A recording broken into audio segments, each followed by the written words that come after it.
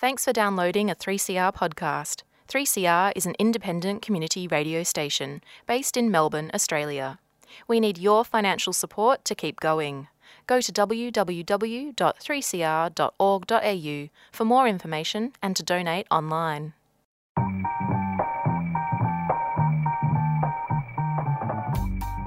Welcome to Women on the Line, Community Radio's National Women's Current Affairs program, produced at 3CR Community Radio in Melbourne and broadcast nationally on the Community Radio Network. I'm Arich Noor. On today's Women on the Line, we listen to a panel discussion between four amazing black women from both Indigenous and African backgrounds, talking through the prominence of new media in sharing their stories. We hear from moderator Sasha Sarago, who is also the founding editor of Ascension magazine. We also hear from the founding editor of Future Black blog, Linda Kennedy, creative producer of Sovereign Tracks, Hannah Donnelly, and co-founder of Still Nomads, Samira Farah. This panel was called New Media, Hashtags and Activism and was part of last year's West Riders Our Stories Forum, held at the Footscray Community Arts Centre. For more information on the West Riders group, please jump on footscrayarts.com/west-riders-group or contact Alia at footscrayarts.com. The feature track for today's show is Memory Chambers by Lady Lash.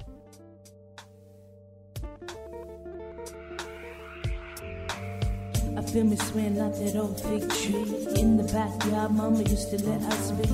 Old coins buried near the back fence. I am Sasha Sarago and I will be the moderator for this afternoon's discussion.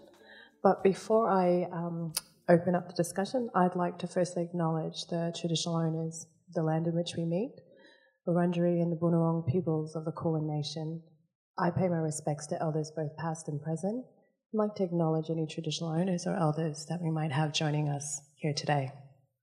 Is new media becoming the medium of choice for diverse and equal representation? In this panel discussion, we examine how new media has changed and influenced perceptions and self-representation for people of colour in Australia. New media versus traditional media. What role do these platforms hold for the legacy of Australia's ethnic voices? To help bring this discussion to life, I introduce to you our panelists. First, we have Linda Kennedy. Linda is a Koori and Maltese woman from Dharawal country, currently studying a Master of Architecture on Wurundjeri land. She is the founder and editor of Future Black blog, which aims to decolonise design in Australia's built environment. Secondly, we have Hannah Donnelly. Hannah is a Wiradjuri writer from New South Wales. She is a creative producer of Sovereign Tracks, Indigenous music blog, and co-editor of Sovereign Apocalypse Sign. Hannah's personal work experiments with speculative climate fiction and future imaginings of Indigenous responses to climate change. And lastly, we have Samira Farah. Samira Farah is a writer, curator, producer, and broadcaster on FBI Radio in Sydney.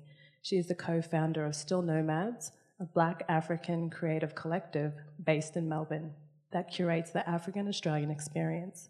She is also the previous director of the African Film Festival. Please make our lovely ladies feel welcomed. So to start the conversation off, Linda, in your eyes, has new media influenced or changed how people of colour are represented in the Australian media?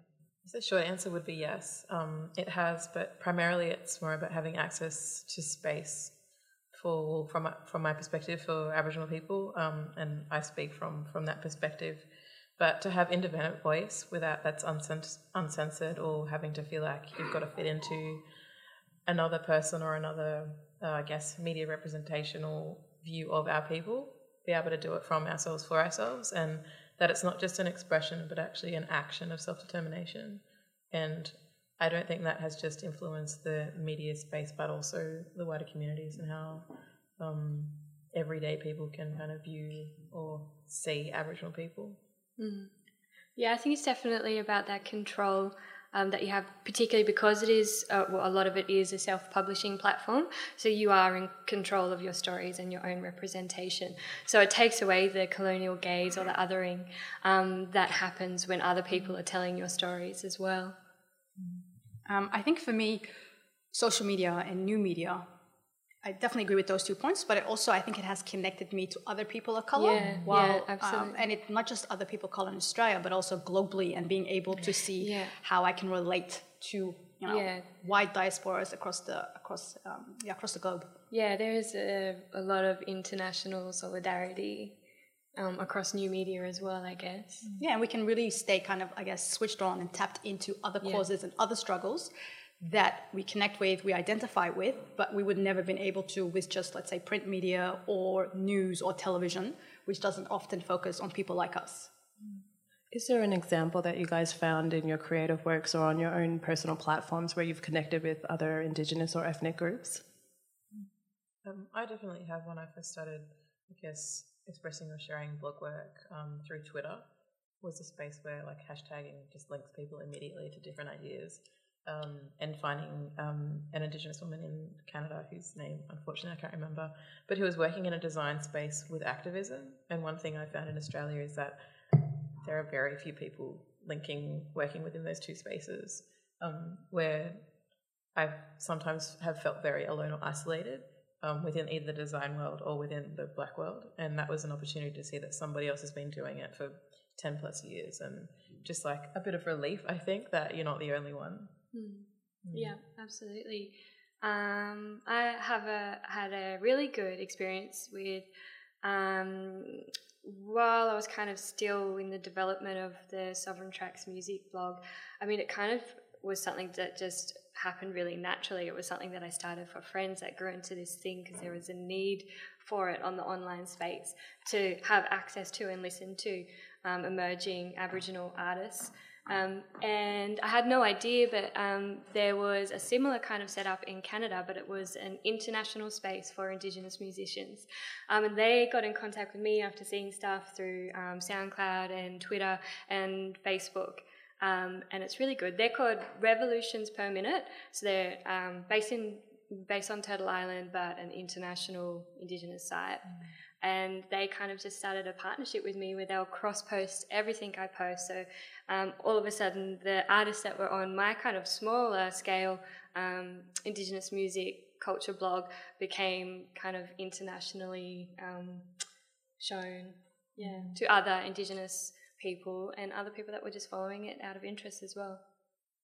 I guess my best example is the collective that I'm in, which is Still Nomads. All the founders, we found each other through Twitter. We found each other through social media. We were just kind of following each other.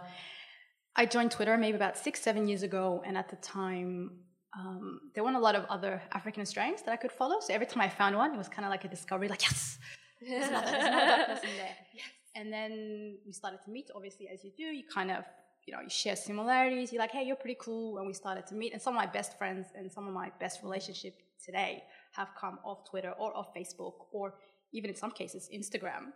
And it's just that, I guess because Australia is so big, you live in your own little world, sometimes it's very hard to connect and find people like yourself. So Still Nomads was found on that reason, that we thought, hey, we all struggle to find each other. Maybe if we start a collective, other people can find us as well. And right now, we've still remained largely online, so Facebook, Instagram, and Twitter, and people tend to still find us through there, through the photos that we post or the statuses that we make, and it's kind of grown into a much larger collective. So there's around 30 members now.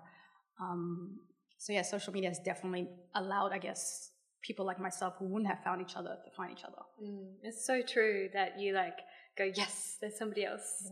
I have that moment often, and I don't know, do you have Twitter do you message friends? Your friends? Saying, I found another one of us? And especially when you're going somewhere as well, if you've had a Twitter friendship with someone, it's really cool to, you then meet someone in real life.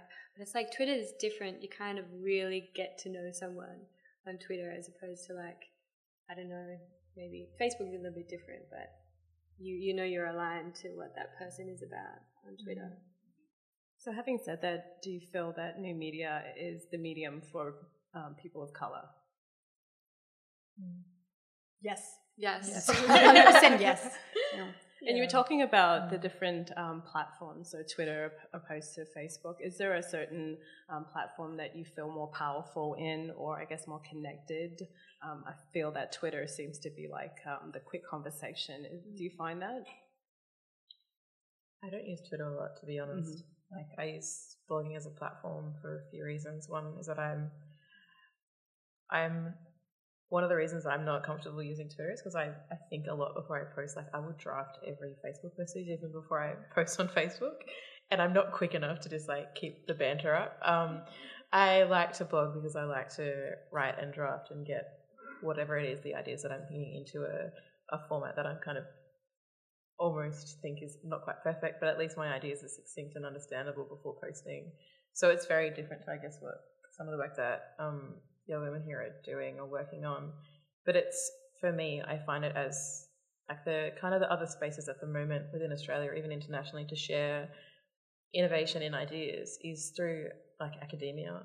And it's within Australia, the institutions of academic learning are not either safe or respectful spaces for Aboriginal people. So to be able to take another platform of blogging and writing where I can put those ideas together and put it out without having to have it approved by an institution or tying myself to an institution, which majority of the work they do is to the detriment of Aboriginal people. So it's really uncomfortable to work in those spaces. Like, I much prefer having a space that's just, this is mine, and it can still be new ideas, but it doesn't have to be tied down to a wide organisation. Hannah, do you have a medium of choice that works really well for you? I think I have a thing with Twitter where it's I go in kind of up and down.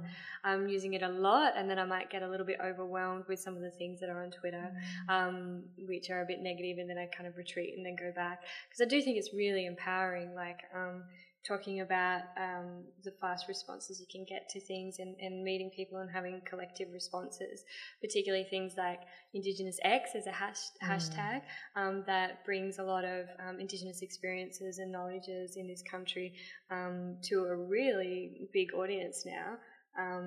It is a really powerful thing. But in terms of a medium of choice, like I do use... for one of my projects is SoundCloud, and that's a very different thing altogether. But it's about having access to music and, well, artists getting other people to have access to their music if they're not getting plays on radio or if they're not a widely recognised artist. So I think I'm constantly on SoundCloud, and there's particular tricks and ways you get to use SoundCloud that make it a lot easier as well. And for you to search for Indigenous artists or things like that, you still use hashtags, you still use different things that you would use across other social media platforms. I'm exactly like Hannah. I kind of go in and out of Twitter, and sometimes, like you said, it does get overwhelming, and then also it gets a bit intimidating when there is something that means quite a lot to you, because you're always worried about, is this going to open me up to a bunch of trolls in my mention, a bunch of attacks, particularly when it has to do with an issue or a cause or a struggle. So, I am on private mainly because I don't want random people just in my mentions attacking me. Yeah. And then I also like Facebook, but it's the same thing. Then I can't stop myself from reading the comments. I can't stop reading it. I have stopped myself from responding. But right now, I have started doing radio for the past year. I'm really into podcasts, and kind of, I feel like that's a new direction that I'm really quite interested in. I am too much of a procrastinator to blog. I just do not have the attention span. So radio, for me, I love to talk. It's quite good. So yeah, podcast is something that I'm looking into. I'd jump on that. I really agree with podcasts being the new way forward. I see it as well from a perspective of Aboriginal Australia, where radio is one of the first media forms to give access to information to communities right across Australia. So from our community perspectives, we're quite used to listening to radio, when I don't know that it's been such a strong thing within broader white Australia. But podcasts are just an amazing opportunity where you don't have to be on air at a certain time. You can pre-record things and share ideas really quickly. And a lot of the times, access to a lot of the podcasts that I listen to is it's a lot cheaper these days too. You don't need a lot. You can use SoundCloud to post up. So and you can record from your phone, and I think it is definitely a way forward. So it sounds like a balance of traditional and new media being used for different forums. So can you recall a social media campaign aimed at the advancement of people of colour that was successful in your eyes? I'm going to jump onto what Hannah said about Indigenous X. Like Indigenous X has been enormous in Australia, and Luke Pearson. Yeah, Luke Pearson rocks. Like he's a really cool guy, and he's got the energy and the time. And should we explain what Indigenous X is, or does everyone know what Indigenous X is? Explain? Yeah, cool. So Indigenous X is short for Indigenous Excellence. It's about reframing the way that people talk about Indigenous people and talking about our positive stories and our stories of excellence. And so the idea is that there's this main Twitter account called Indigenous X, but there's a guest tweeter every week. So it'll be a different person every week from different mobs, different stories, different experiences, just talking about their life and how awesome they are. Yeah. And they've also recently connected up with Canada? Oh, which newspaper? Oh, The Guardian. Oh, that's The it. Guardian. Yeah. There we go. The Guardian, publishing out of Sydney, to whoever their weekly guest is, will also write. It started off being more of a thorough article, but now it's like with a Q&A kind of a thing, and it's turned into more of a co-written or co-published expose, I guess, of whoever's writing, which is awesome, to linking up with old media, I guess, that spreads to a completely different audience. But Indigenous X has hit off, and as Hannah was just about to mention, it's kicked over to Indigenous X CA for Canada. Yeah. I think one of the really cool things about how Luke has kind of led Indigenous X is that he doesn't censor what other Aboriginal people are thinking or doing. Like, even if someone else has very different political views, it's more about sharing that there are diversity amongst Aboriginal and Torres Strait Islander people than controlling what perspectives or perceptions actually go out there. I think that's really interesting. I follow Indigenous X, and I think one of the panelists on the earlier talk was talking about, you never hear from middle-class Indigenous people, etc. And I think Indigenous X it's that whole wide-ranging views of Indigenous Australian. As a non-Indigenous Australian, I feel like that is something that I don't get enough of. I don't see enough of. I don't hear enough of. So then something like Indigenous X doesn't make it like, oh, this is niche, but this is norm. This is it. Yeah. It's like, I hate the word normalizing. It's making it. This is it. You should follow it. Yeah. That's it. Make this part of you, because you are Australian. We're all Australians, and you need to know what First Nations people are like, what they're thinking, and what they represent. I think everyone should follow it. I think every Australian should be following Indigenous X. Women's on the line. Oh, women on the line. Women on the line.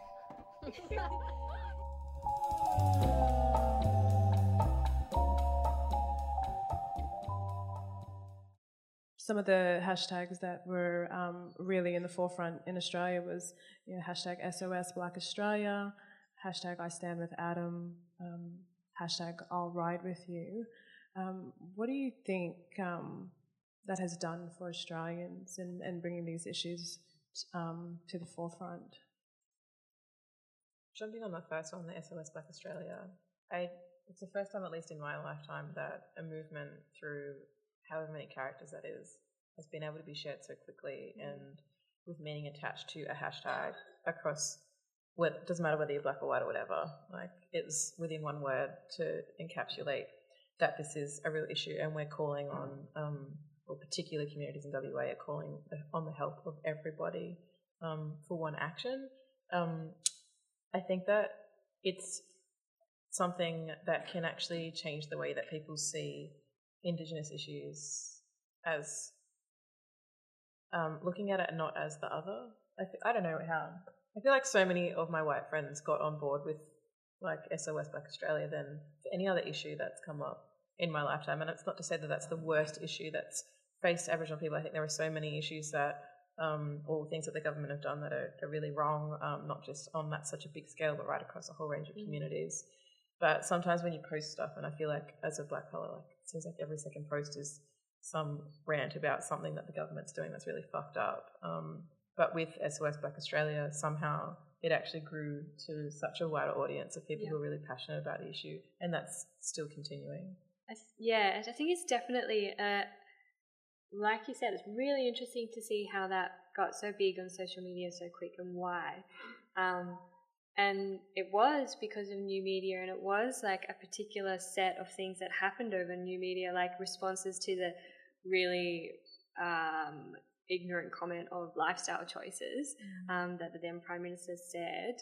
And it kind of just, new media allows it to like kind of snowball, I guess, in a way, so that there is hype, there is attention, and SOS Black Australia was there at the right moment with the right things to get people on board. I'm trying to think on how to articulate this properly. Like, I'll take, for example, I'll write with you, or I stand with Adam. I find a lot of times these hashtags, they're not about the cause or the struggle or the people, but it's about everyone else being able to act like they're part of the cause. But then when the hashtag is over, whoever is struggling or suffering is still left in that position. So, for example, I write with you, it was more about non-Muslims being able to, I don't know, kind of pat themselves on the back for doing the right thing, you know. And I'm Muslim. I'm not visibly Muslim. My mum is, my sister is. It's kind of like, well, this doesn't help me or them if they do get attacked on a train, you know. So sometimes I'm more interested in hashtags or social media campaigns on how they affect or drive the people in that group. So, for example, SOS, how that helps Indigenous activists kind of organize and find each other. Black Lives Matter, how Black young people find each other and organize. That kind of stuff. I'm not so much interested in the other, because the other just kind of jumps in. What happened when it became All Lives Matter instead of it is definitely about your control in that space and what the collective is doing with that. Other people jumping on board, great, but what is their impact really? Do you feel that the hashtag can be like an entry point, or often maybe can be token at times? I think it really depends on who's driving the hashtag. I think who's driving the hashtag, who hijacks the hashtag or the campaign, all impacts on how it creates good outcomes or no outcomes. Has there been any examples of a hashtag that's worked really well, like with longevity, instead of just being like the entry point to a discussion and then people use it for a certain amount of time and then they jump back off and life goes on as usual?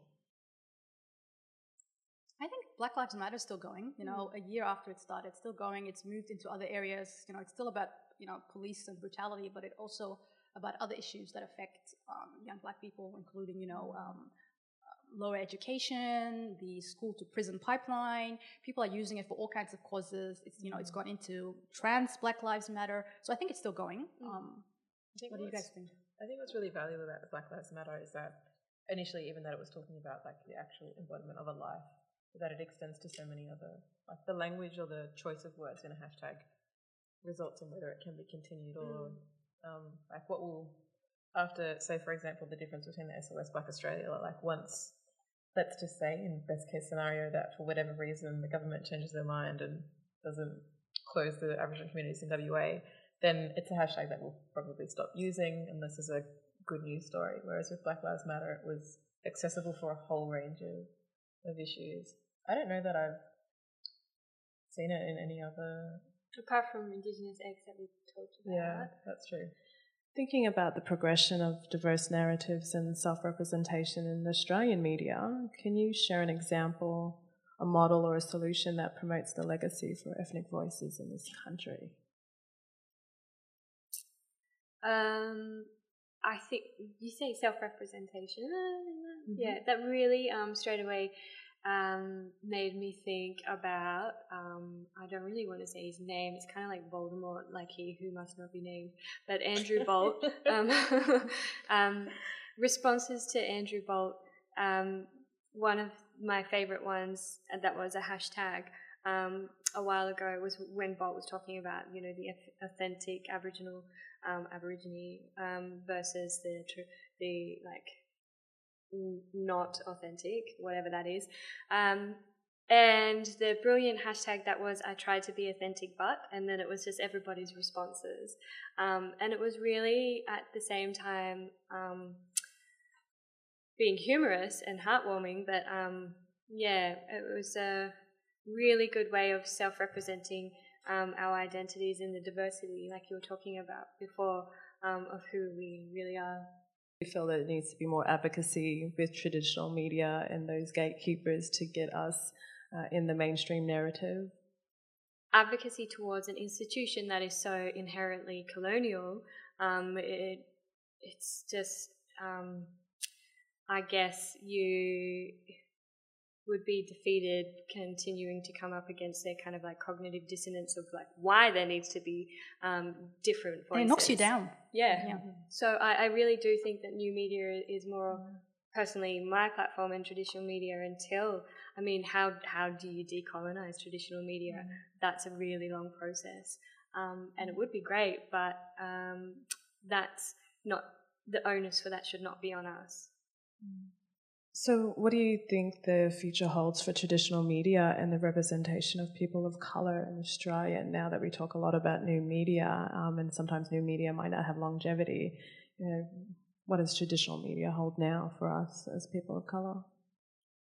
I personally feel like there's still a place for old media, but the challenger is not necessarily the media form, but who's controlling it. And like, how awesome would it be if we had a black-controlled newspaper or TV channel or something that wasn't then controlled by, say, SBS for NITV, or, you know, when National Indigenous Time was sitting under another newspaper when that was still in publication.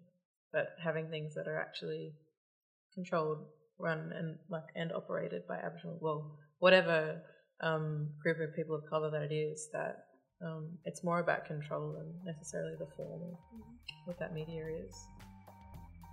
If you want to check out any of the work the Footscray Community Arts Centre, Sasha, Linda, Hannah and Samira do, please check out our program page for links and other things. You can like Footscray Community Arts Centre, Ascension Magazine, Future Black, Sovereign Tracks and Still Nomads on Facebook, and follow them on Twitter and Instagram too. Women on the Line is Community Radio's National Women's Current Affairs program. It's produced and presented by a range of women broadcasters from 3CR in Melbourne and broadcast nationally on the Community Radio Network. We greatly appreciate the financial support of the Community Broadcasting Foundation. We welcome your comments or thoughts on today's show, so send us an email at womenontheline@hotmail.com.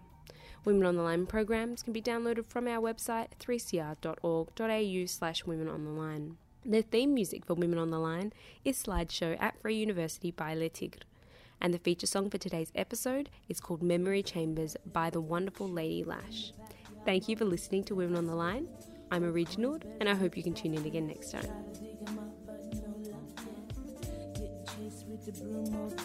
Too much trouble, can't make it go away.